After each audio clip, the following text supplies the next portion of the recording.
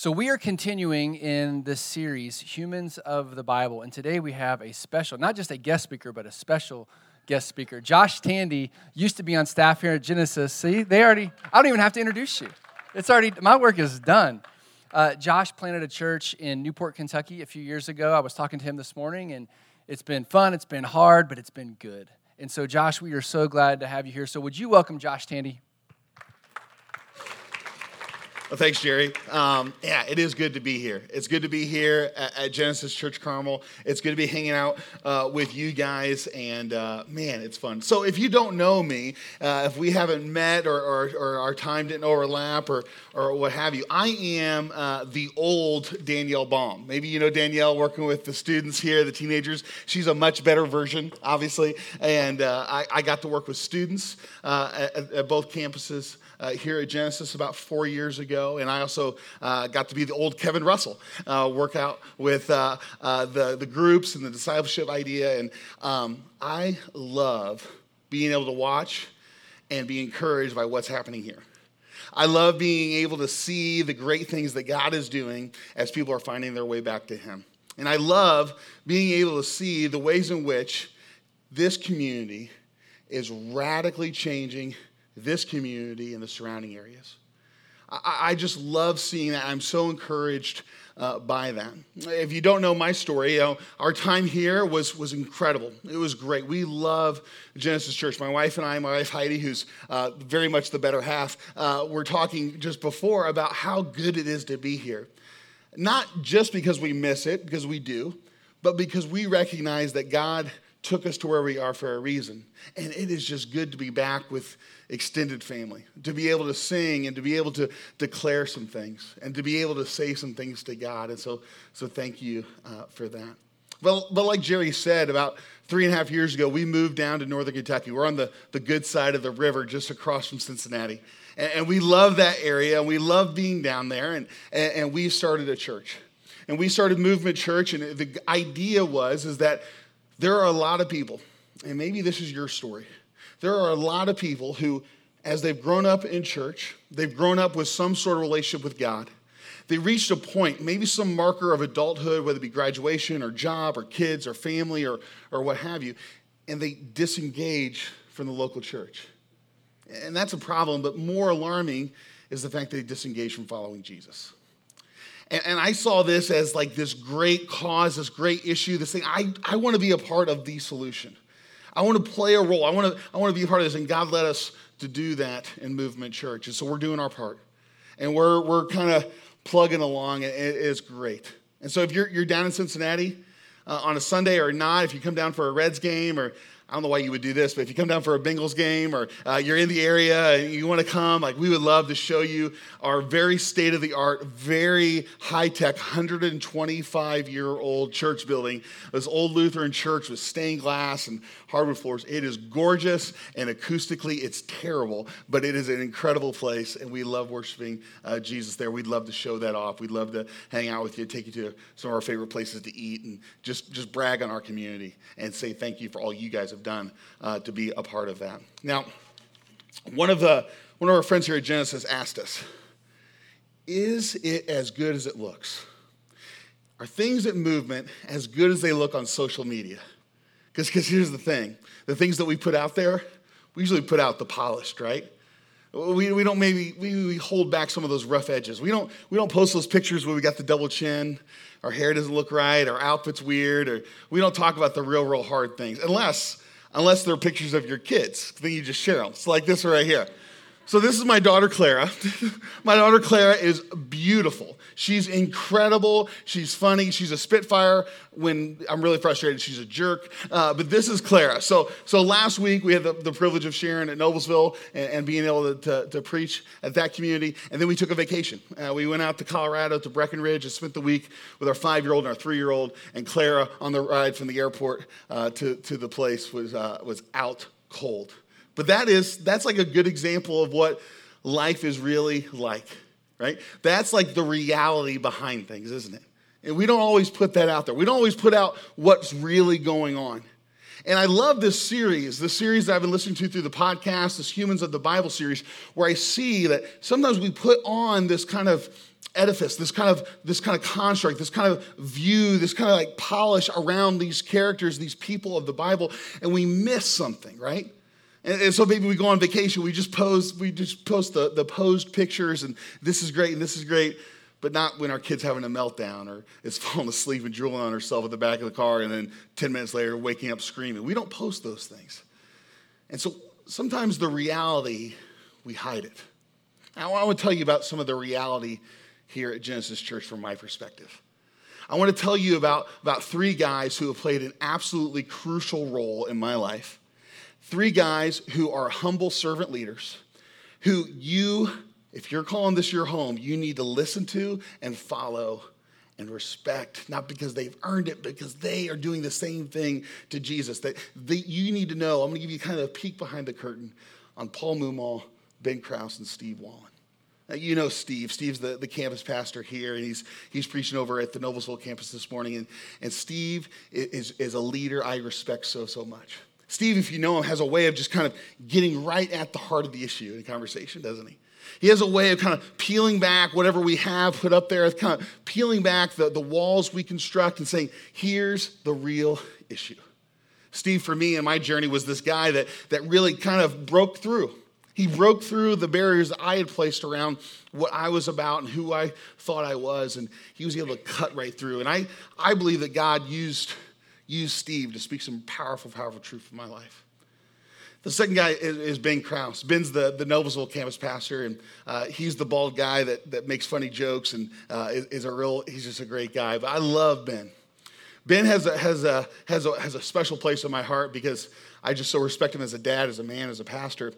But I also really appreciate Ben because he helped me deal with an ongoing issue that I have, an ongoing illness that I have of anxiety.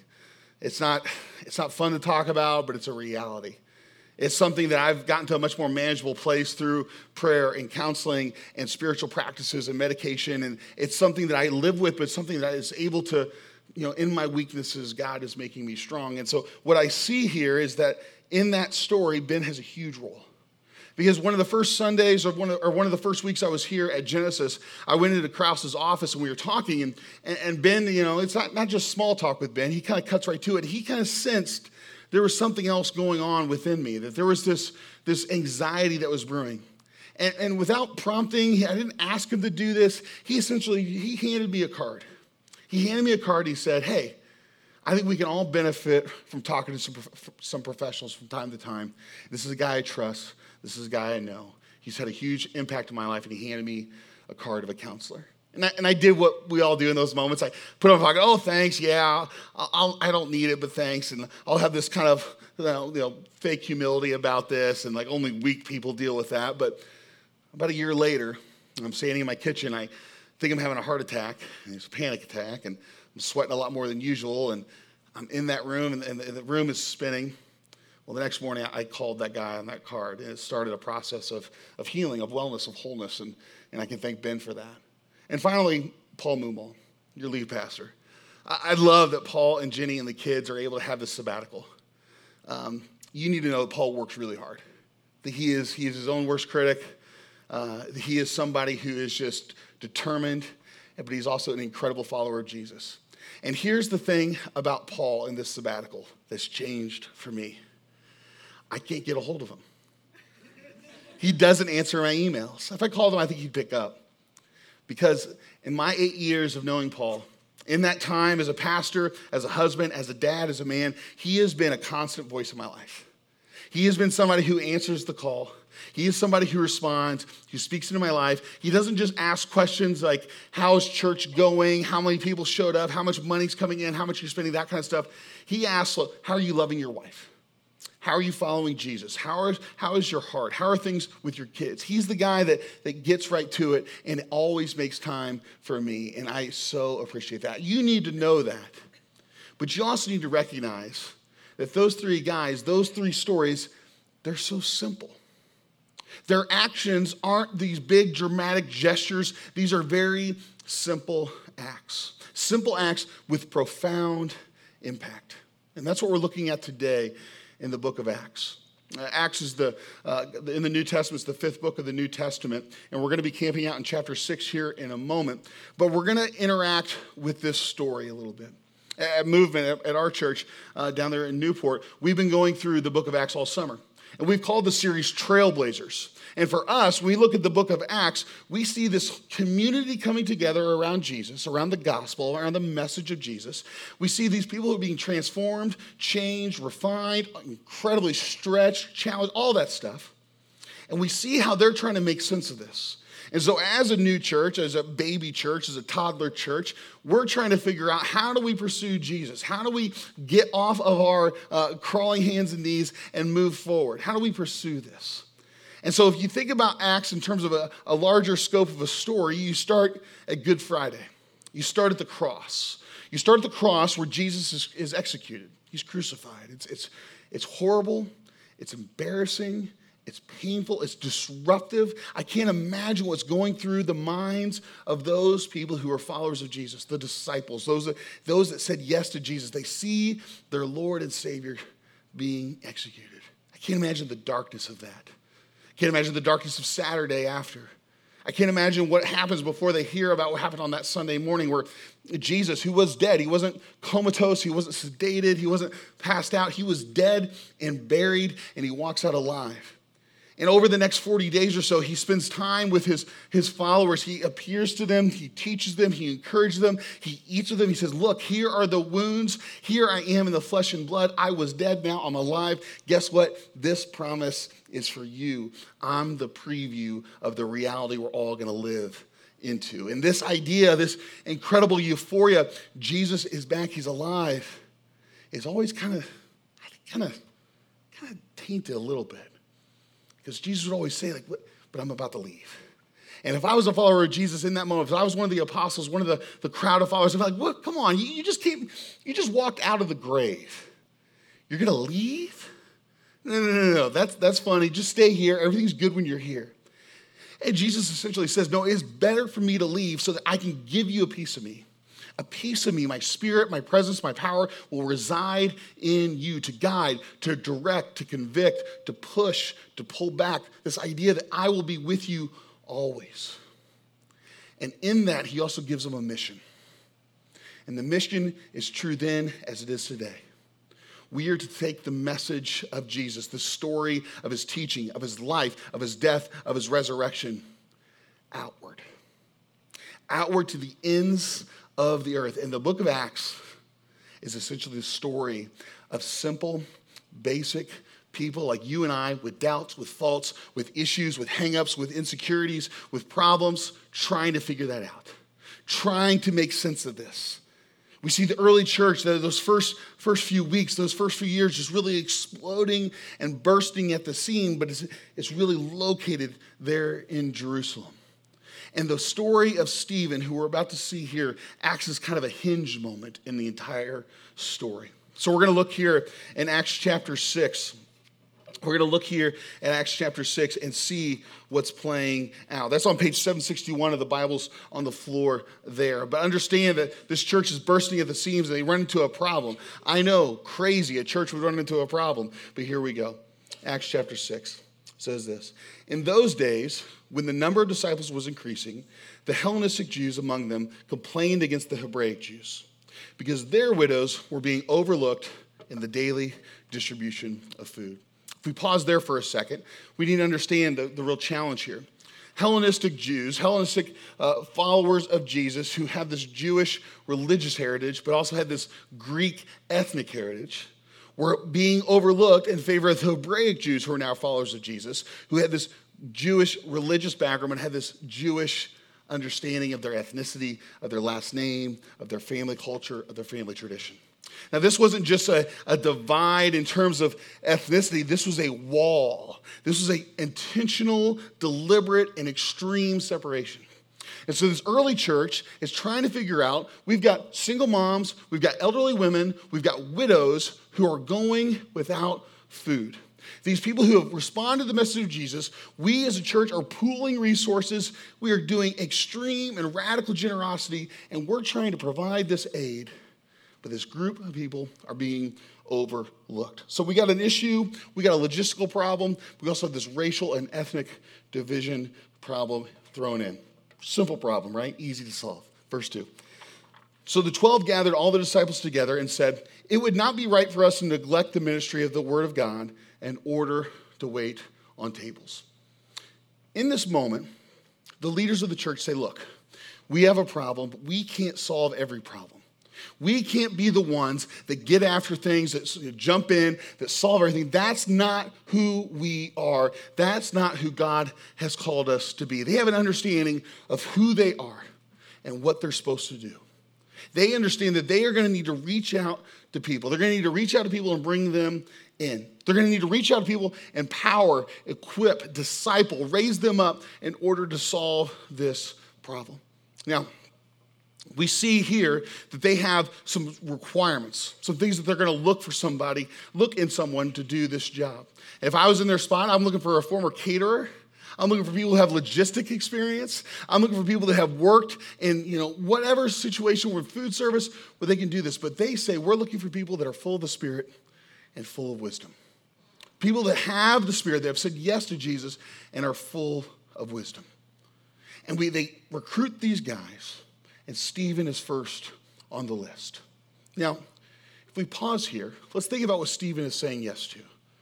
Stephen is saying yes to delivering food. Stephen is saying yes to delivering food. I think it is so easy for us to get wrapped up in what we do. To see ourselves as the sum of our paycheck. To see ourselves as the sum of our job title. I told you, I truly do miss Genesis Church. I miss working with teenagers, but you know what I don't miss? I don't miss Cheeto dust. I don't miss coming home from a trip with students and getting in the back of the van and seeing Cheeto dust ground into the fabric of the carpet.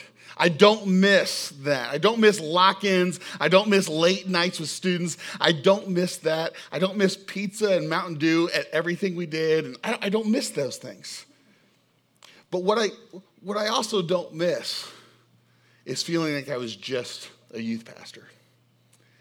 Feeling as though that I was somehow coming up short because I felt God was calling me to something else and I was stuck right there.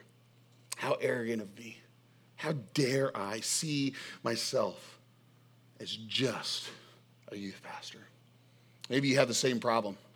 Maybe you have the same issue that you need to grapple with. Maybe you've been at a party recently, you've been meeting someone new, and they ask you, what do you do? If you start with a preamble, if you start with, I'm just a parent, I'm just a dad, I'm just a mom, I'm just a student, I'm just in between jobs. If you start with that preamble, if you qualify this, perhaps you're missing an opportunity right here and now to do something profound. See, Stephen, we're going to learn later, has profound gifts. But what does he do? He raises his hand and says, I'll provide food. I'll deliver food. I'll organize this. I'll make it work. I'll take this forward. He isn't defined as just, I'm the Meals on Wheels guy. He sees himself as more. Perhaps you need to see yourself as God sees you. See, God sees you as a son, as a daughter, as somebody of incredible worth and value and purpose. And what you're doing right now, what you're doing to get paid or how you're spending your time, it is not a waste. It is not a waste because God doesn't waste anything. Verse 7, we see how this incredible ministry happens and the results of it. Verse 7 says this, so the word of God spread. The number of disciples in Jerusalem increased rapidly, and a large number of priests became obedient to the faith. I love that Luke, the author here, has a little aside about how priests are becoming followers of Jesus. Priests were the religious cogs in the wheel. They kept things going at the temple. When sacrifices were brought, it was the priest who managed that. When people were in need, it was the priest who responded. So the priests, the ones who are supposed to be responding to those in need, see these followers of Jesus, see these early Christians, see the early church doing what they should be doing, and they say, I'm in. I need to be a part of this. Their message is true. And I love this idea that this brings us to this place. This idea of service, this very simple point where they're saying, I'm in, I will deliver food, radically changes things. A very simple, very human act, very simple thing that does not require skill, does not require training, has such an impact. If we look at what Stephen and his crew and his guys that are delivering food, we see what they do, and we kind of bullet point it. This helps me understand, okay, how can I live into something like what they did? Not to 5 steps to doing this or that, or it's going to be perfect, but to be able to say, what did they do? How did this look? We see kind of this play out. The first thing is that they said, I'm in. They said yes to Jesus. They said, I'm in when it comes to following Jesus. This is the first step. This is huge. This is them surrendering their lives. This is them saying, Jesus is Lord. This is them saying, my plans, my ideas, my hopes pale in comparison to the plans, the hopes, the dreams, the life, the forgiveness, the love, the grace, the truth of Jesus. They say, I'm in. I want to be a part of this. The second thing that happens here is that they are opening themselves up to the Spirit. They are allowing God in. See, we can come to a point of just in our intellect, in our mind, saying, yeah, well, this makes sense. There's witnesses to what happened with Jesus. We've got essentially his stepbrother, James, believing this. And you have to ask ourselves, like, what would your brother have to do for you to believe that they were the Son of God? Like, a lot.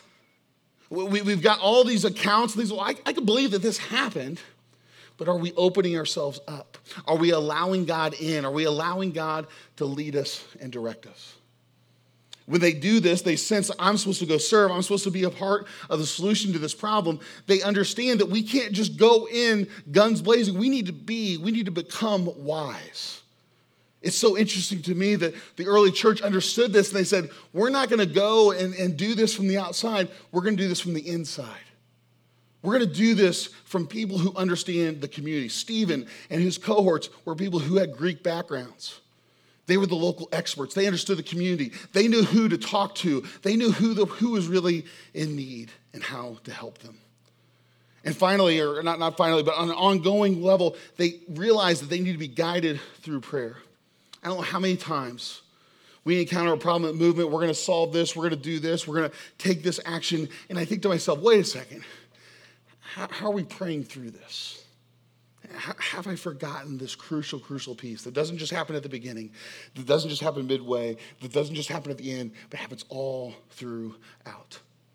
And finally, this continual process for Stephen and his like is that they're living into their calling. They understand very clearly what they're supposed to be about.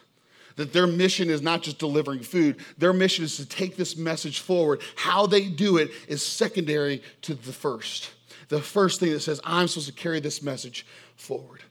This is kind of a mantra for us at Movement, this idea of being in, saying I'm in, and kind of a simple statement to summarize it is this, that in following Jesus, everything can change for you and for the world if you say, I'm in. This is where it begins. This is where change happens. This is where the whole story hinges. Now, if we think about what Stephen is doing here, think about the humanness of delivering food. Think about the frustration of showing up with food and it being cold and people complaining. Or you providing something and say, I don't like that. And every parent in the room said, I know what that's like. Think about the frustration of working with volunteers and other people and them flaking on you. And all of a sudden, once again, you're scrambling at the last second. Think about how Stephen is faced with this huge logistical challenge day in and day out. Food prep, delivery, cleanup, and doing it all over again day in, day out. And here's the thing about Stephen. What we see in the next chapter, in chapter 7, is that Stephen has been sitting on this incredible gift. What we have in chapter 7, at the bulk of it, is essentially a sermon, a rebuttal, a confession, a testimony that Stephen makes in front of the religious Supreme Court of the day. What we see is that Stephen has this incredible oratorical gift to explain things. How easy would it be for Stephen to say, no. I'm not delivering food. I'm not going to be just the guy who brings dinner to grandma. I'm not going to be just the guy who runs Meals on Wheels. I've got a gift. I can speak. I can explain things. I'm going to sit back and wait until I get my chance. How easy would it be for Stephen to say, what a waste. You're not going to waste me. You're not going to waste my time. You're not going to waste my talent, my ability on delivering food. A hypothetical situation, an analogy to help us get our heads around this. Imagine a football team.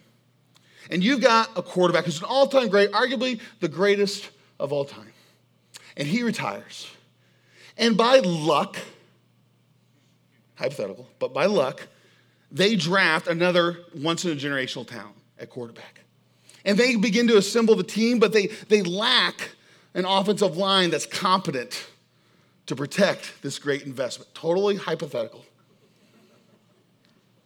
Wouldn't we look at that and say, what a waste of that quarterback's early years? How easy would it be for Stephen to say, I'm not doing that. This is beneath me. I'm not going to step in and do this. You would be wasting my talent, my time, my gifts. You would be wasting, how easy it would be to get righteously indignant. You're wasting God's resources. You're wasting God's work in my life by not using me here. I need to be up there talking, not delivering food, and talking to somebody about how they don't like this, yet they're getting that again. How easy would it be for Stephen to say that? I know I would. I know I have. I know that when I was vacuuming up Cheeto dust, like, wow, I need to go to school for this. How dare I do that? How dare you sell yourself short by saying, I'm just a dad. I'm just middle management. I'm just a student. I just make minimum wage. How dare you allow yourself to be defined by something so trivial as that and missing the opportunity to see what you do as a parent, as an employee, as a boss, as a leader, as a friend, as a husband, as a wife, to understand that you have this incredible gift. That when you embrace this idea of following Jesus, when you embrace this idea of understanding that you are trusting God, that you are opening yourself up to the Spirit, that you're living into this mission, understand that whatever you do has incredible potential when done in that way. Incredible potential to change everything, and we see that in Stephen. So Stephen, this guy who's delivering food, is brought up on charges of blasphemy. This capital offense. And he's brought in front of the religious high court, the Supreme Court, the Sanhedrin. These are the guys, this group of 70, that literally speak for God. They make rulings on what God thinks, about what God believes, about what God wants, about what this means, about what that means. These guys are the earthly representation of God and that understanding and that framework. And Stephen, this guy who's delivering food, is seen as a threat. And he's charged with blasphemy, this capital offense that carries with it the punishment of death. And he gives this incredible rebuttal to them, saying essentially, yeah, you're right. I am guilty of this because you have missed it.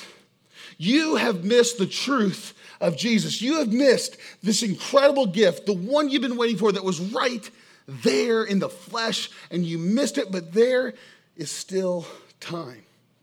He says, you have missed the one, the Messiah, the one that you have been waiting for to reestablish this connection with God, to wipe out, to blot out your sins, to wipe out the transgressions, the mistakes, the regrets, and allow us to connect with God. You have missed it. You have missed the full embodiment, the human embodiment of God on earth. You missed it. He gives this incredible, impassioned speech in front of them. And they don't like it. They don't like it, and they convict him. And the punishment is death. In the ancient world, in the times of the Bible here, stoning was the common execution method. And so what would happen is that Stephen would be thrown off a cliff, maybe on the edge of town. And stoning was probably pretty rare. Not just because it was barbaric and terrible, but because it was a communal activity. See, stoning was something that you would bring everyone together, that everyone would take part in this. You would take them to the cliff, and you would throw the convicted over the edge, and you would hurl rocks, and you would roll boulders onto the convicted until they were dead. There's a way for the community to say, this person who was wrong is so wrong that we're all going to own the punishment. And we get this picture of Stephen. This picture of Stephen as he's being stoned to death. We get this picture of Stephen as he's dying in Acts chapter 7, verse 59. It says this. It says, while they were stoning him, Stephen prayed, Lord Jesus, receive my spirit. Then he fell on his knees and cried out, Lord, do not hold this sin against them. When he had said this, he fell asleep. He essentially quotes Jesus here. Jesus, who on the cross said, those who are nailing the spikes into my wrists and to my feet, those who whipped me, those who placed the thorns on my head, those who mocked me, those who humiliated me, those who have called me names, those that have reduced me to my most base, most painful experience I can imagine, do not hold this against them, God. Forgive them because they don't know what they're doing. Stephen says essentially the same thing. This is a crucial moment for the church. As I said, the early church is centralized there in Jerusalem. It hasn't really fully gone outside of the culture of the community that they were familiar with, that they appreciated. But Stephen serves as this hinge moment. Because of the persecution of Stephen, because of the martyrdom, because of the execution, because of what happens to Stephen, the church experiences this larger persecution, and the church is forced to go outside of their comfort zone, forced to go outside of what they know, forced to go beyond the city walls that they'd grown up, that they were familiar with, that they found comfort in. The early church expands greatly at this moment because of Stephen. There at the stoning, they had a religious official, like somebody to make sure they did it right. This guy named Saul. And Saul was there to kind of approve things, kind of make sure things went right. The dress of the time was that you had an outer garment that was kind of a one-piece tunic. And that really, restricts your rotator cuff if you're going to throw a rock. And so they take off their cloaks. And they say, hey, Saul, would you hold my coat while I do this? And they place it at his feet. And this Saul watches and approves it. If you know the story of Saul, he gets a name change. He becomes Paul. Paul is arguably the second most influential, most important person in the Jesus movement, second to Jesus alone. Paul will go on to become this incredible missionary.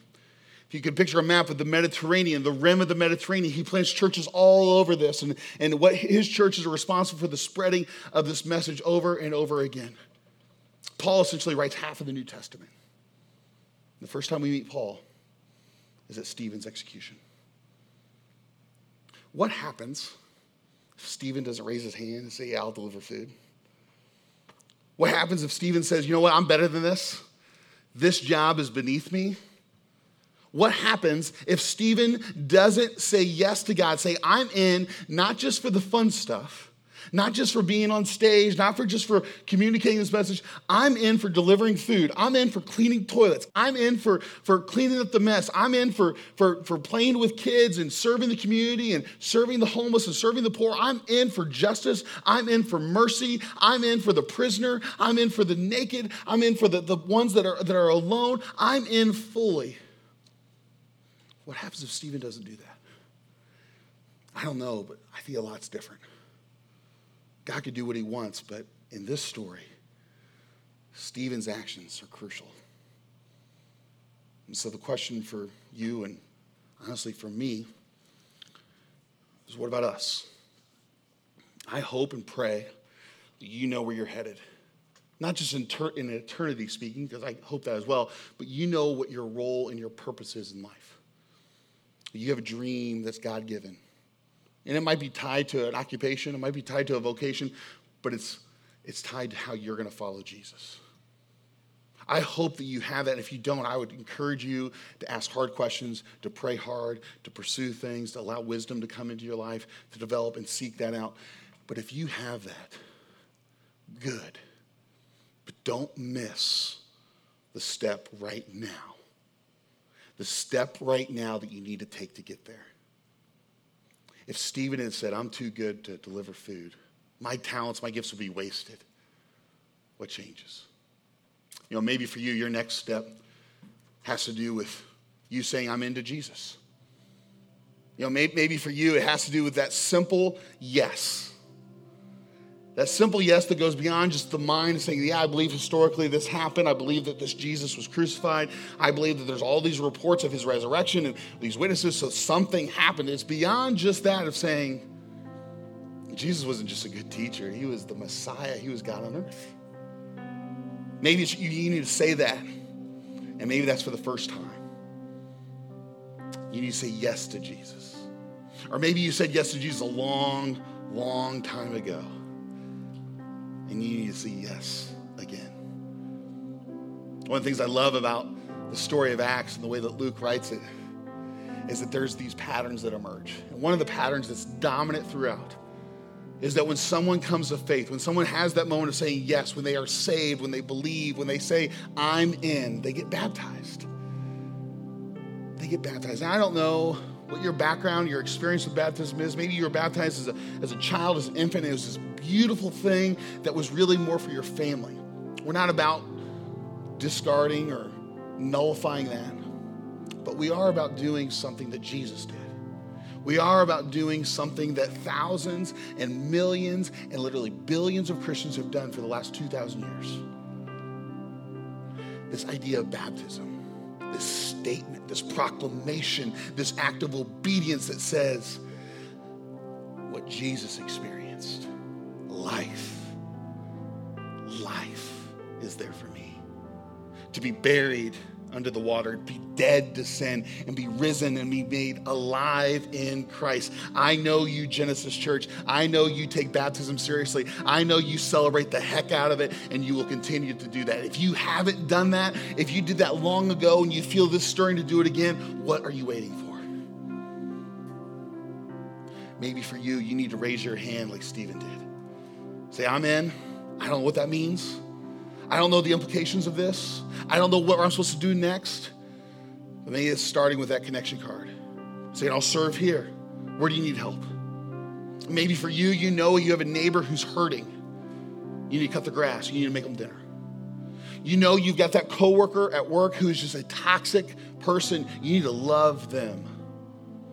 You need to serve them. Maybe you are holding on to some real legitimate hurt. Someone did something to you that was wrong, yet you're carrying it and you're allowing it to inflict pain on you over and over and over again. You need to let that go. You need to forgive. Not to say what happened was good, was okay, or is forgotten, but to say it is finished. It's no longer going to inflict pain on me. I'm letting go of this. Maybe for you, you're believing that lie that I know I can believe so easily, and I would imagine you can as well, that the things you have are yours. That the things you have are yours, that your money, your stuff are yours. And you need to let go of some things. And what a great, great practice of generosity that trains us, that teaches us that the things that we have aren't ours, they've just been entrusted to us. What is your next step? What is the thing that you need to say, I'm in on this? Yeah, I'll deliver food. Part of me might think it's a waste, but I'll start there. I'll open myself up to the Spirit. I will do the human thing, the simple thing, and I will act. And let's see what God does with this. That's my challenge. That's my hope. That in my life, in your life, in this church, Movement Church, all over the world, that Christians would say, how can I be a part of this? How can I live out this mission? And yeah, it might be some grandiose act, but it starts when you say, I'm in. It starts with the simple. It starts with the now. Let's pray. God, I'm so thankful for the gift of life, the gift of forgiveness. And God, it's absurd. It's absurd that you would do this. It's absurd that you would come to this earth, that you would be raised as a poor child, that you would be living in the backwater of backwaters, that you would become this incredible teacher, this healer, this prophet, this rabbi, but then you would transcend that you would be the Messiah. You'd be the one that we have been waiting for, even if we can't put words to it. That the longing that we feel, the disconnection that we feel, that you step into that void And God, how absurd is it that you don't just stop at forgiveness and love. You allow us to experience life and life to the full. You allow us to experience the kingdom way, the Jesus way. You allow us to experience heaven and eternity, not just when we die, but now. And God, I pray that we can see the humanness of Stephen, the humanness of his actions, as he said yes to you, as he said, I'm in. I think you've got this big plan for me, God, but right now, I'm showing up. I'm delivering food. I'm taking care of people.